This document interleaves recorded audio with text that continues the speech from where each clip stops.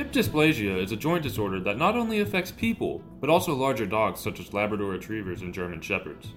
It often leads to arthritis and is also the leading cause of hip replacements for women under 50.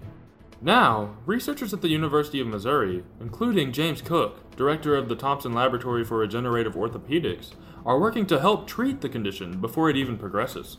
We said, how could we diagnose this earlier so that we could have all of the things available that could help the dog and the population?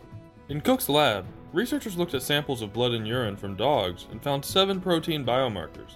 In a pilot study, they showed that biomarkers could predict if 5-month-old puppies would develop hip dysplasia later in life.